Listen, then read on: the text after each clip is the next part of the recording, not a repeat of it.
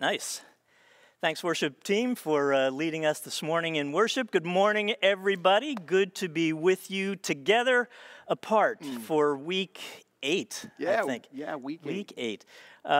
If you're visiting with us this morning, if you're new to Hope and this online experience has been your introduction, welcome to Hope Church. For those of you who don't know, I'm Jeff Bills. My formal title here is the Big Kahuna. And but most people just call me His Eminence. So it's good to be with you this morning, and we're glad to be with you. And I am Rick. I am the strong hand of God. No, just kidding. I had to come up with a title. I don't have one. I'm one of the pastors here at Hope Church as well, and excited to be here. Jeff, you mentioned 8 weeks. I was looking yesterday at our analytics for our live platform, and at live.meethope.org, over these last 8 weeks, we have touched someone or have connected with someone in 25 states of the 50. Wow. So we're halfway there. That's to have so Hope's had an influence in someone's life in 25 states, which I think is pretty exciting. Really neat. Yeah, it's a neat thing, and we're in this series on courage, and I just think that's a great thing that we're having that kind of impact. So, yeah, if you're here from another state, welcome. Yeah, good to have you with us. We are in a 3-week series that we're calling Strong Like Her. We're looking at acts of courage by 3 different women in the Bible. Yep. We could have picked dozens, but we focus on these 3 unique stories. And so this week we're looking at the story from the book of Esther. Now, if you're somebody who likes stories that are filled with suspense and intrigue and a little deception, this is the book for you. It's a great read. If you've never read it, it's only about 10 chapters, and so put it on your must-read this week list. If you have read the book and it's been a while, man, go back and reread this story of Esther. There's a lot we could unpack, but we've only got 20 minutes, so we're going to have to just narrow it down really tightly. So just a little background to lead into the story. This takes place in the empire of Persia. It's the Persian Empire. King Xerxes is the king. He is absolute rule. His word is law. And like any despot with absolute power, he wields it sometimes viciously. He's surrounded by his inner circle, including a guy named Haman, who is a nasty guy, which is why nobody names their kid Haman, I think. Or Xerxes. Or Xerxes. Yeah, you don't know any Xerxes, right? You do know Esther's.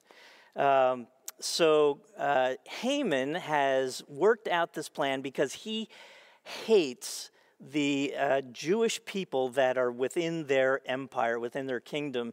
And he has this whole plan. He dupes the king into convincing him to annihilate the Jewish people within Persia. And so what the king and Haman don't know is that the queen, Esther, is Jewish. And her uncle Mordecai learns of the plot of Haman and gets word to Esther. And that's kind of where we pick up. It's the 4th chapter of Esther. Yeah, and jumping right into the middle of the story, it's up on the screen. It says this: Then Esther sent this reply to Mordecai. And as Jeff mentioned, Mordecai had sent word to Esther about this plan that he's discovered. And he says, "Go and gather together all the Jews of Susa and fast for me." She says, "Do not eat or drink for 3 days, night or day. And my maids and I will do the same." So Mordecai went away and did everything as Esther had ordered him. And so it's interesting that Esther's first response in this current world circumstance, she finds out about this potential annihilation of her people, and her first response is to lean hard on God's strength. She knew that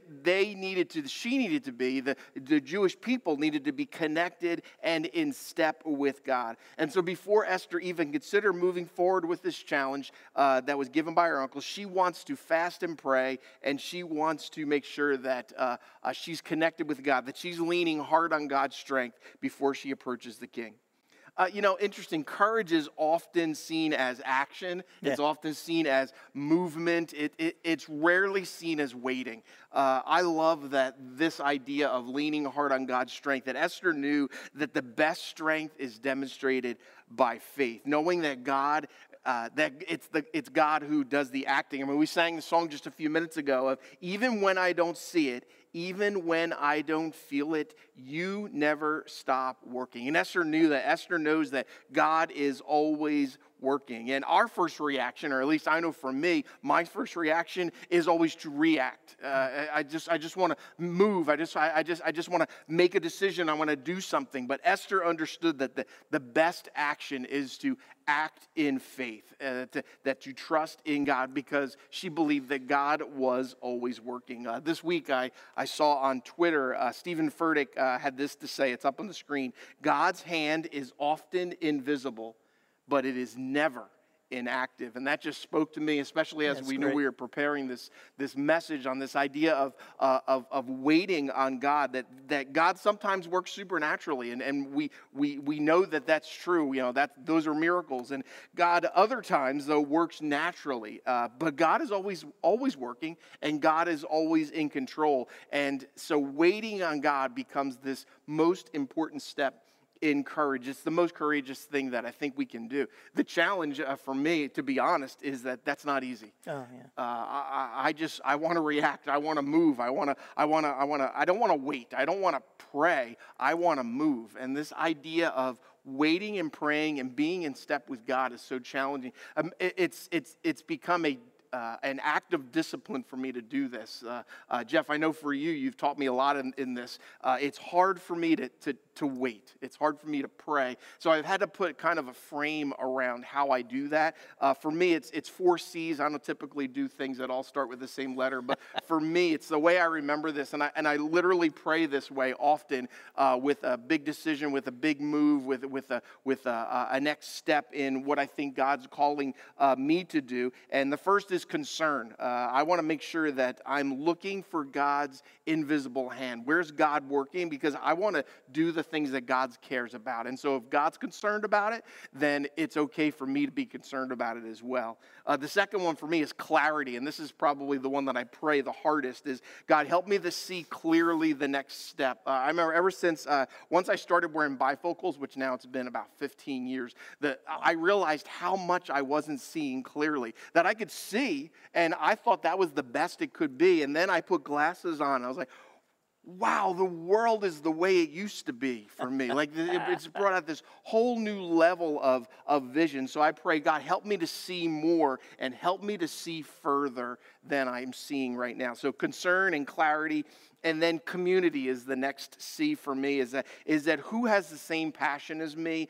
Who can I talk through ideas with? Who can join me, or maybe I can join them? And so it's concern and clarity and community. And then the last one is this idea of courage, is how can I take the next step? Because the next step is always scary. So how can I take the next step? And then once I've taken that step, I feel like then I'm moving forward in what I believe God wants me to do. So for me, that's how I wait. That's how I pray in these kinds of moments where, similar to, not anything like Esther, but similar to what Esther's experiencing here. It's good. I'm going to remember those 4 C's. Just listening to you talk about that, Rick, it occurs to me that oftentimes we think of prayer as our last resort. Mm-hmm. And Esther didn't view it that way, and neither should we. Prayer should never be our last resort. It should be our first step. Anytime we're confronted by something really challenging, really big, really anytime we start a day, it should be our first step. But in those times where we're confronted by something really big, it should be our very first step. That's certainly been the story of Hope Church over almost 30 years. Right from the very beginning, when God laid it on my heart to start a church here in Voorhees, before we did anything else, we called together a team of 25 or 30 people, and we asked them if they would join us for 1 month every day praying, God, is this your desire? Is this your will? Guide us in this. And so for those 30 days, we invested in prayer. We did what we have come to call saturated in prayer. when we bought the property that the church is located on. It was a big thing for us, and we spent almost 2 years just saturating this with prayer before we actually made the purchase, and God opened doors there. All the way through, at every big moment. When we bought the meeting place, we spent time in prayer. When we launched Mount Laurel, we spent a season in prayer and in fasting for some. Right now, we're in a time of unbelievable upset and change. The whole world is affected by this pandemic. If there was ever a time where prayer ought to be our first thought, it is now. And so we've invested or invited you all to be a part of our prayer team. Right now, I checked with Heather yesterday. We have 157 people on our prayer team, which is great. Yep. Every morning, Heather at about 5:30 sends out an email with prayer on it. And at 5:30 in the morning, I'm out jogging, so I don't usually see it until later. Me too. Yeah. We're not telling the truth there. But I get those. I've actually started looking forward every morning. It's just it's a little greeting from Heather. It's a scripture. It's a prayer that she's written out, and then a short list of things to be praying for on that day. And man, it's so good. It's a great way to start. And we pray not to change God. We pray that God would be changing us. So when I'm praying, I'm asking God, conform me to your image. Let the things that concern you concern me. Let the things that break your heart break my heart. Let the things that bring you joy bring me joy. And God, I'm going to trust you with whatever it is that you have in this situation, whether it's a person, an individual, or a situation. So prayer is it's that first step. Yes. And then the second thing, so it didn't stop there. The second thing that Esther did was that she acted wisely designing a plan. She acted wisely designing a plan. So prayer is not a plan. Prayer is a first step, but it's not a plan. We need to follow up our prayers with planning. And so Esther had all of these people praying for her. She was praying, her advisors were praying, and she was also planning. She was creating a strategy and approach to go to Xerxes. This is a guy with a huge ego. This is a guy not familiar with being confronted or asked to change his mind. To change his mind would have to, in some way, admit a weakness or, in the mind of a ruler like this. And so it was a very risky thing that she was about to do, and she created a plan, a strategy for how she was going to go to Xerxes. Yeah, that's absolutely true. She understood that she laid out this best strategy for asking the king. She didn't blindly rush into the throne room, right? Instead, she prepared this rich banquet, and she was trusting that God would hear her prayers and would grant her an audience with the king. And so, did you want to mention St. Augustine quote? Yeah, sure. Go ahead. Why don't you mention that? All right. I was going to do that later, but okay for now. I thought. Well, here we go. It's good. All right. So St. Augustine had a great thing with this idea of it's not an either-or prayer or planning. It's both. And so the way Augustine put it was, pray as if it all depends on God, and work as if it all depends on you. Mm-hmm. It's great stuff, right? Pray as if it all depends on God, and work as if it all depends on you. Yeah. So that has been a part of the story of hope. Again, just in my own experience with big initiatives. And so one of the ways that I approach any big thing is it starts with a vision. So what is it that we're looking to accomplish? Esther had a clear vision of what she wanted. She wanted to rescue her people. That was her vision. And but a vision is only a pipe dream without a plan. And so you have to develop a plan. How am I going to translate this vision into action? And that's the plan. And then the next step is to take the plan and use the discipline of gathering the resources, preparing the resources for the next steps of the plan. So you have to pay attention to how it fits into a calendar and the resources that you need and so forth. And after that discipline, you need accountability. So without accountability, stuff quickly falls apart and nobody's responsible and so forth. And so we need clear sense of the accountabilities. And then all of that is multiplied by the motivation.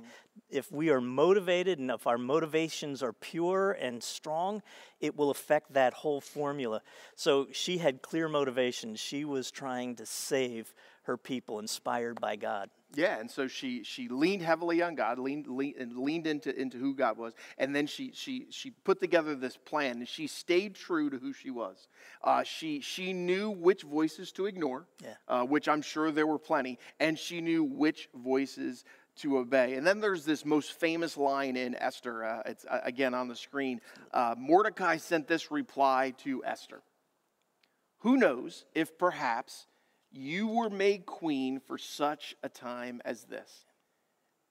And then Esther responded to her uncle and said, I will go in to see the king, and if I must die, I must die. That's killer. That's she has this awareness of what's at stake. It is probably the most courageous statement I've ever encountered, If I die, I die. So she's fully aware of the risk. She's fully aware of what's at stake here, and she is all in on this deal. Yeah, and if she had listened to those voices of doubt, if she had listened to those voices of fear, she never would have dared to go into the king's throne room. But she listened to that one small voice. Yeah, right? She's living her life before an audience of one. Yeah, hey, good for you. Yeah, when her very life was on the line, she chose to trust God and God's wisdom, and she believed, she saw, and she acted on this opportunity, and it literally changed the world in that decision. So for such a time as this, what a great line, right? This idea of that you are in this moment for a reason. Yeah. I think this is a great opportunity for us today to look at where the church is in this opportunity, and this could be our battle cry. This is for such a time as this, because as Jeff mentioned, the world is changing. The world has changed, and we don't know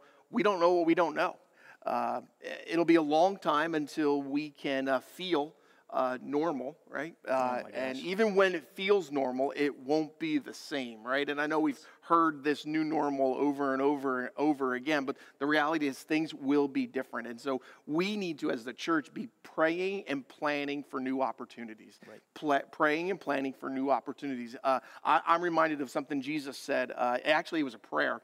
In John 17, Jesus prayed, just as you sent me into the world, he's talking to God and said, just as you sent me into the world, he says, I am sending them, and he was praying for us, into the world. That we're followers of Jesus, and throughout history, and we've mentioned this in other messages over this last few weeks, that the people of God lead the way in pandemics. We lead the way in serving. We are the church is the innovators. We're the world changers.